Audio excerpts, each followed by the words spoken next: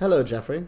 Hello, Dor. How are you? How's London? I had a really busy week, but I'm currently watching Israeli news because we're in the midst of the, fingers crossed, the second hostage release. And there was an ultimatum from Israel saying that if the hostages' second batch aren't released by midnight, they're going to continue the ground invasion. And right now, what time is it in Israel? It's like 11 p.m. So we're watching in real time. But in the meanwhile, I have a memory that popped into my head. Mm-hmm. Do you remember when we were in advanced training of the army and you almost killed me with a live bullet? I mean, this is an exaggerated story, okay? I remember it was intense.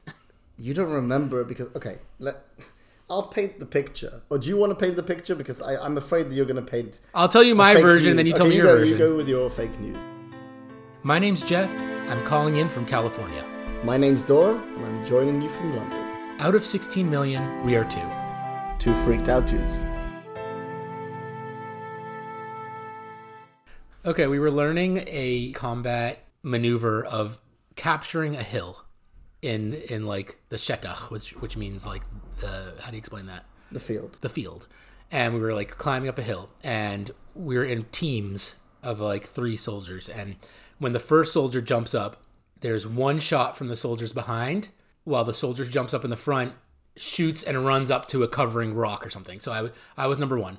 And I jumped up and I was shooting as I was going. And then I hear this huge, like, hullabaloo whistles. I don't know how they stopped us. Chadal, which means, like, stop firing. And I didn't know what was going on. I was just, like, shooting and running.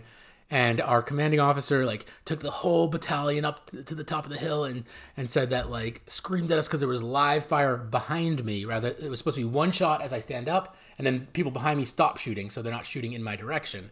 And apparently, Dor was shooting in my direction. That's what I remember.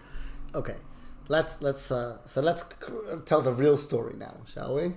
No battalion was called up. There was no like major stop. I'll clarify. Basically, I mean, what you said at the beginning was correct. That we're doing a maneuver, and the way you maneuver is you're basically 4. It's actually 4 people in a line, and you're all in your sort of a lane running up a hill, and you're firing. And in order to move forward, you go in numbers. So let's say, as you said, Jeff, you're number 1. So you say number 1's running, and you run, let's say, 5 meters forward, and Achad mit the leg. Exactly, and then you lie down. In the meantime, we stop firing because obviously we don't want to shoot you. And then you're 5 meters ahead of us. You give us covering fire for number 2 to run up, 5 meters to join you, 3 and 4. So that's correct. So now, obviously, in a real war, people do still shoot because you can't just stop shooting. But because it's a training exercise, as soon as number 1 goes, number 2, 3, and 4 stop shooting, so not to hit them. However, you're meant to be shooting in your own lane, so you should never, unless someone runs diagonal, nothing should happen. So what happened from this exaggerated story that you tell, Jeff? You started running, and I didn't hear it, so I kept on shooting in my lane, and then you. And Wait, you're saying I didn't say Achad mit the leg? No, I didn't say you didn't say it. Maybe I didn't hear it. Bullets allowed. I don't remember. And we have I don't remember if I said it or not. Good chance I didn't say it. It's a good chance. Yeah, exactly. I mean, the level of Hebrew was poor, so. So you ran, I didn't hear or whatever, and I kept shooting in my lane. There was no danger to Jeff, no danger whatsoever. And then obviously they said stop, and I'm like, oh, I didn't, whatever. Not everyone was called up. It wasn't an exciting moment. It was for you, Jeff, because your life flashed before your eyes, although you didn't even realize. No, so it's fine. Also I was the center of attention. Everyone was like, wow, Jeff, what happened? You were at no point were you in danger. Hey, Dor, should we explain how we found ourselves on this hilltop shooting at me? Like, yeah, how you came from London, how I came from Massachusetts, and we found ourselves in the Israeli army? I think, yeah, you're right. We ended up in a program called Gerin Tzaba, which is a program that assists soldiers who are coming to Israel to join the army without any sort of family support, or their family is basically abroad. So to put it in context, Israelis, when they reach a certain age in school, it's sort of like Americans or British people when they're near to finishing school and going to university, The school helps them with the transition. So in Israel, before you join the army, there's a whole process to help people with transition, how you go to the army, what tests you need to do, how to pick your units, how to prepare, etc. For people coming from abroad, like you, Jeff, like me, we were never part of that process. So they created a program called Garin Sabal to help basically, quote unquote, acclimate us to soldierly life. Yeah. So what it was is we lived on a kibbutz. And if you don't know what a kibbutz is, just listen to a different podcast. So we lived on a kibbutz. All right, sorry. No, if you don't know what a kibbutz fair. is, just Google it. I don't know. I don't want to get into, we can get in the weeds here. So we lived on a kibbutz on the northern border called Kibbutz Sasa, and it's right on the border of Lebanon. Great place. Really amazing. It was like heaven. And all of these soldiers, half guys, half girls, we all lived in a big house together. And we were from all over, and we were all going into the army together, and we didn't have parents in Israel. The idea is to create sort of a mini family and a place to live because you don't have a house because you came from abroad. And, as you said, Jeff, we came from all over. So obviously I was from England. I do have family in Israel, to be fair, but I didn't have my parents. And I was from England, you were from America, and you had people coming from all over America. We had Ireland, Canada, Scotland, Austria, France, Colombia. Where else? Colombia. Yeah, we had a very international Garin. I should also mention that when we moved, because we moved to Israel, we started this. It was August 2006, in the middle was a war. of the Israeli-Lebanon war, the second Israel-Lebanon war. And as you mentioned, everyone was scared, and people dropped out. They didn't want to continue. They're like, "Oh God, why are we joining the army when there's a war going on?" Exactly, and I mean, to be fair, we only joined the army in November, but yes, we went to Israel during an active war. We came to make the decision, and it was the middle of a war. My parents were very scared. People dropped out. We have a friend named Micha, and his dad, who was a soldier in the army, he had a line that really persuaded me not to drop out. It didn't really cross my mind to drop out, but he said something along the lines of, I'll say it in Hebrew and then we can translate. He goes, Im yesh mayim tikanes, im yesh milchama titgayes.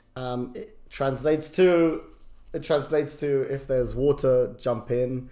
If there's a war, sign up. I'm not sure. Exactly. I'm not sure if that sentence really gives any justification for why to do these things, but never mind. To me, it was poetic. It clearly worked on you, so that's okay. It was just simple and poetic, and I was like, okay. You do like your poetry, Jeff. You do like your poetry. I think it would have less worked on me. It was more like I was like, okay, that doesn't make any sense.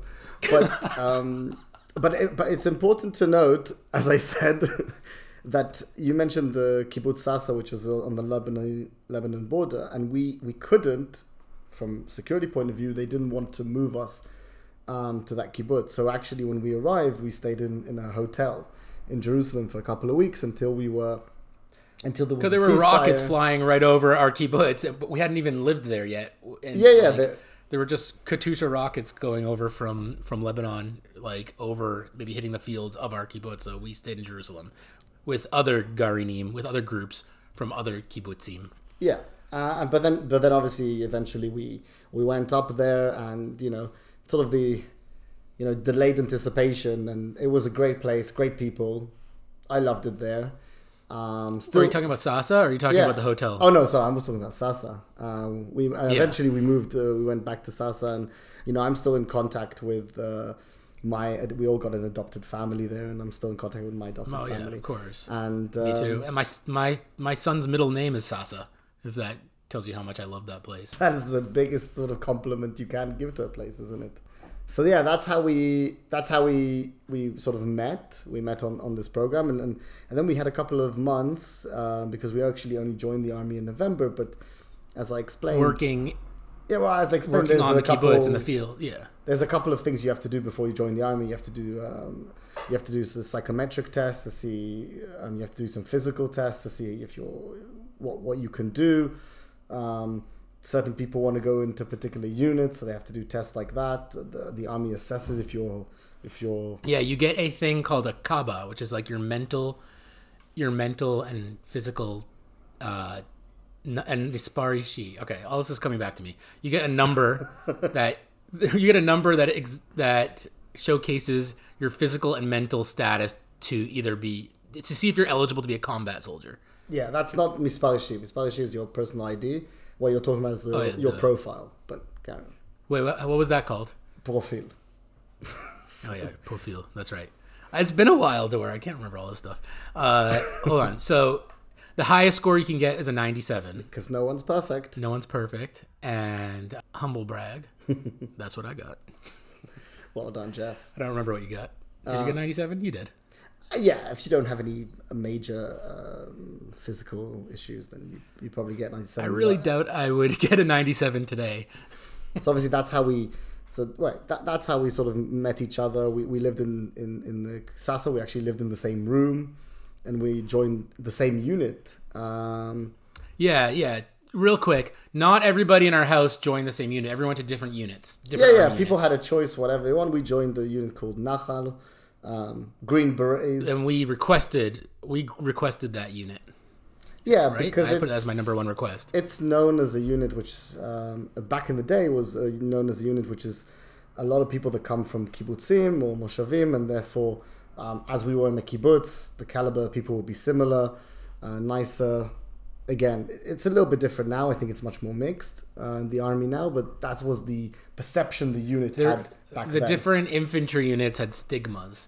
Yes. And the stigma of Nachal was like guys who come from a kibbutz and play the guitar. And the stigma of Golani, the unit, is Mizrachim, like soldiers who are Mizrahi, and maybe Arsim. Is that rude to say? I don't know. What's the stigma of Golani, Dor? I mean, the stigma of Golani is more like, well, if I use a British term, it's like lads. Arsim, Guidos, yeah. Again, I think it's completely changed now. They try to combat all these stigmas. Now, right. But that's how it was before, and so we decided to join Nachal, and we did. Not everyone, as you said, and we joined in November 2006. So the war was over, thank God. And then we used to come back home to Sasa every couple of weeks, depends when we were let out. So that was a good place to come back home to. Yeah, very good place. And let me just paint a little picture for you, what it was like coming back from the army. So we would come back, weathered, tired soldiers, and we'd stash away our rifles, lock them up, take off our uniforms, get into our bathing suits or our clothes. And what I would do right away is I'd probably take a nap and eat a bunch of snacks, and then I would go to the pool, jump in. There's a great big pool in this kibbutz. Then we would come back, rest until Shabbat dinner, and we would take showers, get dressed up nice, go to our host family's house, shout out Ginsberg's, and we would light Shabbat candles. And then we would go to the dining hall, have a great dinner, and then we would go to this place called the Moadon, which is a coffee house. I would chain smoke cigarettes and play chess and drink coffee outside. And I wouldn't. So my version of coming home is very different than yours. You're like, you came in, you chucked your bag, you went off to the pool. With me, I'm like, obviously, I'm more organized. I empty my bag, get the laundry ready, put everything, if I had to find additional supplies, like my toothpaste run out, I would organize everything. And I would try to get everything done before dinner so I can fully relax. We should actually say that because it's a kibbutz, in Israel, there's lots of kibbutzim. Sasa is actually still a real, communist kibbutz where they share stuff. So on Friday night, the dining hall was open to everyone. I mean, you can have dinner at home if you want to. As you said, you went to your family, then you went to but really, all the kibbutz comes and has Friday night dinner together, which was really nice. And then we went to that Moadon place. But really, I never liked staying there that much. As you said, I like to go home. I organized the room. So you didn't go drink coffee with us? No, I did, but then I was like, I want to go home and, either I'll watch a TV show so I can relax, without anyone. You would start pre-gaming for the pub already. Well, I also wanted a bit to relax because the whole week you've got people on you the whole time and you kind of want to be by yourself. So that was a good time to be a little bit by yourself, especially because we lived in the same room together. But then I can obviously... Yeah. And then I could obviously smoke a bit of nargila, which people used to come and start... and then we started getting the alcohol ready. Because we had... You would prep the pregame, because after the Modon, we'd all start drinking. It's true. And Sasa was really good. They had actually a pub, or... It was a pub / bar / club, because they had like music. Yeah, it was a lot of dancing. It was in a bomb shelter under the ground. Well, that was one of the coolest things. So even when there was a war, they could still go to the pub in the kibbutz. Right. And what was really fun about that place, obviously all the drinks were subsidized because this is a communist village. So literally just open tab. We never paid for a drink. Full bar. What do you mean? You were meant to pay, Jeff. Okay, I never paid it. Jeff never paid. I don't know. That's why the communist system fails when people don't do.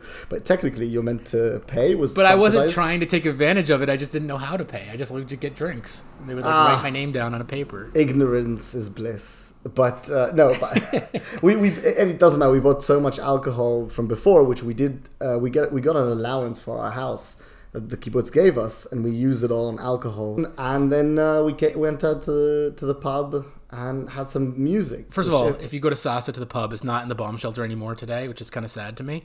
It's now in its own building. But back then we were down. I have not been to the new one. I've not been to. I have. So it's now it's in like a barn, but it used to be down in the bunker, and we would smoke nargila, which is hookah. For those who don't know, it's like there would be like 6 hookahs, shisha, hookah, nargila. There'd be 6 nargilas going around the tables, and there was always the same crew like smoking while some people were drinking and dancing. Cigarettes were allowed down there. It was I liked it. It was a great fun place. It was close to our house. By the way, the people who were at this pub were not just our garin. It was the kibbutznikim. It was all the people, the young people, and a couple of not young people. All at the bar having a drinking. Yeah, and that was really fun to like interact with them. And with obviously our people, and I think we brought a lot of life to that pub. So there was fun, and I brought my own music, which I think eventually people liked. So that was good, and so I think we had a really good time. I think the dancing we did down there was like some serious exercise. I just remember being drenched in sweat and reeking of smoke, and like trudging back to our house. Because it's a walking distance, like a 5-minute walk to our house with our friends, and I would always just like make some sort of elaborate, crazy sandwich in one of those sandwich presser machines when I got back. Yes, and you always cleaned up after yourself, Jeff. I never cleaned up. No. So again, you're the reason why communal living doesn't work. You don't pay for your drinks. You mess up the kitchen. It was bad. I just had the hummus and pita. Okay, so that was our weekends off from the army. Yes. And then the army was the army. Yeah, imagine being a Garin member now. That would be very scary. Yeah, it's interesting. I mean, obviously they're constantly in the army. Now I think there's a lot more Garin Sabar Kibbutzim now, so it's a little bit different. Some of them are We drafted in November, and it is currently November. So there's young Doors and young Jeffs right now who are shitting their pants. Well, just like probably we were the ones at the that drafted. the ones that drafted now, I'm guessing, I mean, they have to train them, so it's a bit too early. Yeah, they have to go to basic training, but still, they'd be shitting their pants. I was really nervous about the Lebanon war when we were first. In fact, I went home to America. I mean, you're anxious anyway, Jeff, so... I'm anxious anyways. I'm a freaked out Jew. But I went, before we drafted into the army, before I was in Garin Sabar, I went back to America for the summer.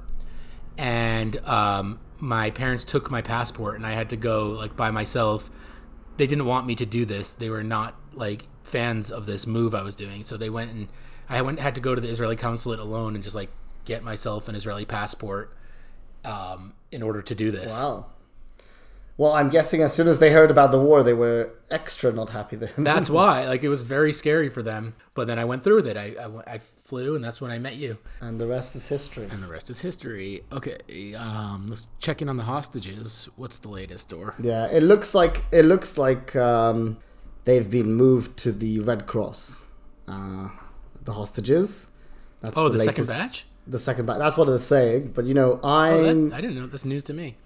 Well, it's just happened now, but I'm always, I I want to see them on Israeli soil, and then I'll be comfortable. So let's see how this progresses. All right. I know we didn't plan to talk about this, but actually I was thinking about how we're releasing Palestinian prisoners, Hamas nicks that we're returning. Whoever. Depends what Instagram. If you listen to Instagram, they're all lovely, innocent, peace-loving people. Right. But yes, part of this deal is that Israel can't use surveillance while the hostages are being moved around in Gaza. Is that what I understood correctly? Yeah, Israel is technically not allowed to surveil in Gaza, but it doesn't say that we are not putting all the prisoners that we released under surveillance. And I can tell you, a lot of them will be going right back into jail.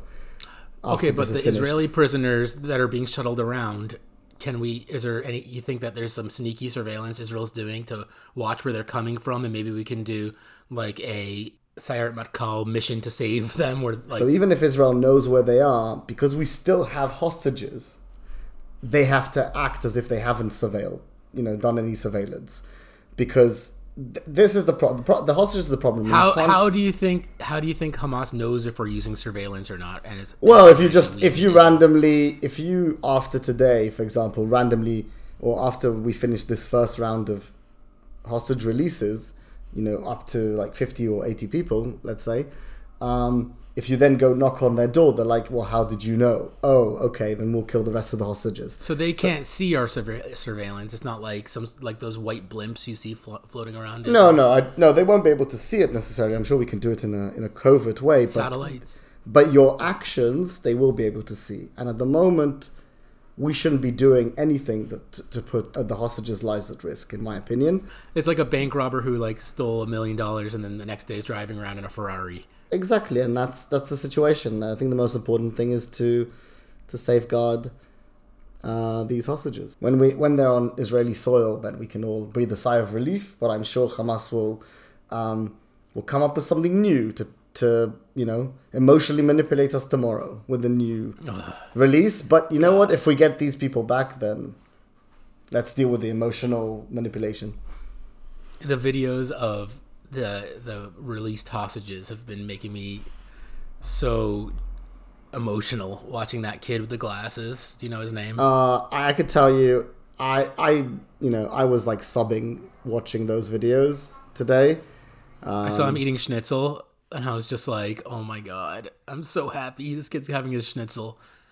Yeah, it's very emotional. And I think part of the reason I'm like able to be like jokey right now is just because I'm so happy for the prisoners that were released. So I was just, and that's okay. I think that's okay. I think it's okay to have ups and downs. This is going to be a long-term thing. So we're going to need to be able to do up and down. We need to be able to relax. It's normal. Speaking of the James Bond spy ops stuff we were talking about, I didn't really delve into it or fact check it, but I saw something about how Benjamin Netanyahu said publicly that he has given the Mossad the go-ahead to assassinate the top-tier Hamasniks like Hayania and Mashal. And two things. Obviously, I think that the Mossad should take them out in Doha or wherever they are. But I felt like Bibi's announcement of it was a little self-serving. Like if now they do get nabbed by Hamas, what should happen? He's going to be like, I give them the go-ahead. What do you think about that? Yeah, I mean, it's pretty obvious that we're going to go after these people. It's sort of like the whole Munich thing that we went after Black September.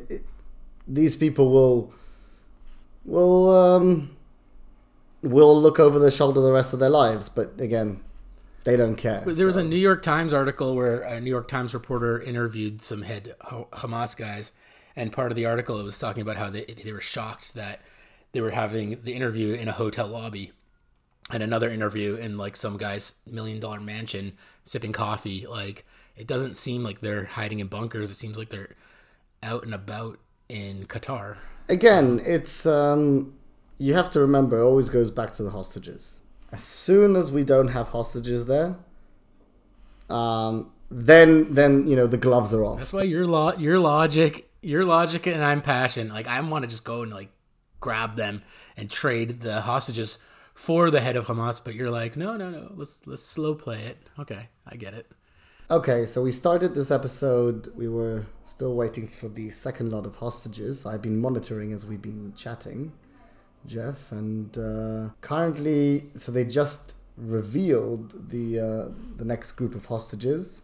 The names? The names in the pictures. I think there's 6. There's 13. A lot of kids. Oh my God, is Yaheli on there? Yahel?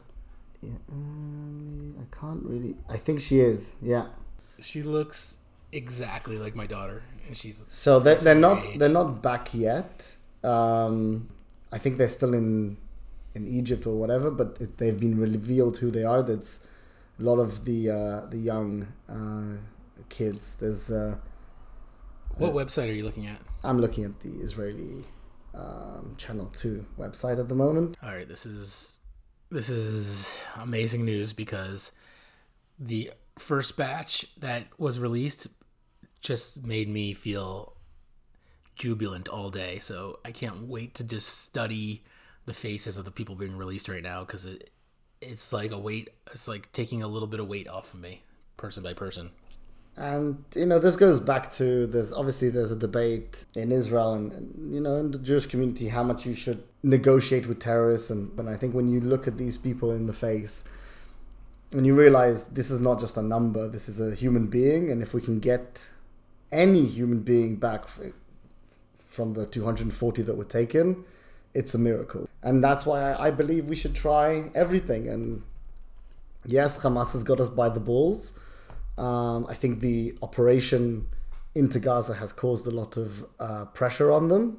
Not enough pressure, clearly, because they're still playing games with us. But you know what? When we're done with this, we will be back to fighting to get the rest of them back. I think, and every Israeli and I think many Jews around the world would say we have to keep going until everyone comes back, no matter what. Exactly. I feel the exact same way, and this doesn't even need to be said, but hopefully we can figure out a way to eliminate Hamas, get back our hostages, and protect Gazan civilians like in the cleanest way. It's such an impossible task, but like... Well, the debate, I think, that we hear in the diaspora more, not within the Jewish community, but certainly outside is ceasefire. That's what they keep telling us. We have to do immediate ceasefire.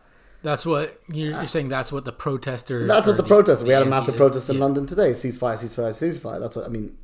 And let's be honest, they're also protesting about other things like river to the sea, which is not really about ceasefire. That's about killing Jews. But I think that we have to contend a lot, especially if you meet a lot of non-Jews, with this concept of ceasefire. That's like kind of what you hear on a daily basis in the diaspora. And and I know from my friends that, they struggle with this, is because, there's such a civilian death toll in Gaza. But at the end of the day, what's the point of talking about ceasefire until we get all our hostages back? We could do a pause like we're doing now, and Israel has proven it can do a pause in fighting to get hostages back. But until we get everyone back, why should we ceasefire? Well, the people who are on the street chanting ceasefire, they're not actually calling for a ceasefire. They're calling for... Well, they're calling for Israel's surrender, and I think it's very difficult. Well, there's two groups. There's people calling for Israel's surrender, and there's people who are ignorant and don't actually know that if Israel stopped defending itself, stopped fighting, ceasefire in their eyes, that the firing will continue for generations to come, because there's no such thing as a ceasefire when you're dealing with Hamas and Iran and and Hezbollah, the people that Iran are funding. There is no ceasefire. It's not a thing. If Israel put down their weapons and stopped fighting, there wouldn't be a ceasefire. There would be a cease Israel. And I think if a cease Israel is what you want and what you're protesting about on the streets, then you should have the guts to say it and not use their smoke and mirrors and catchy catchphrases such as ceasefire. If you want cease Israel, say cease Israel. I think there's a group of people that are, they're using the word ceasefire because it's easy to say.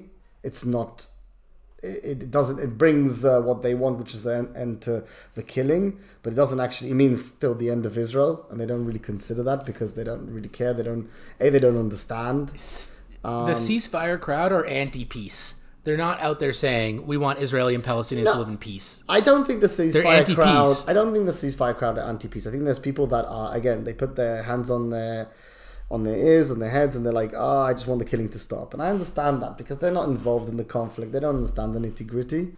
I think what's going to be interesting, and again, we hope for eventually this war will end, hostages will come back, Hamas will no longer be there.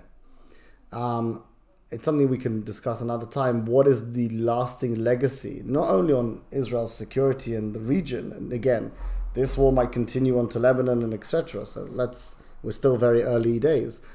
But what is the legacy and what does life look like for Jews afterwards in the diaspora with people that we know have these opinions and they might remain those opinions.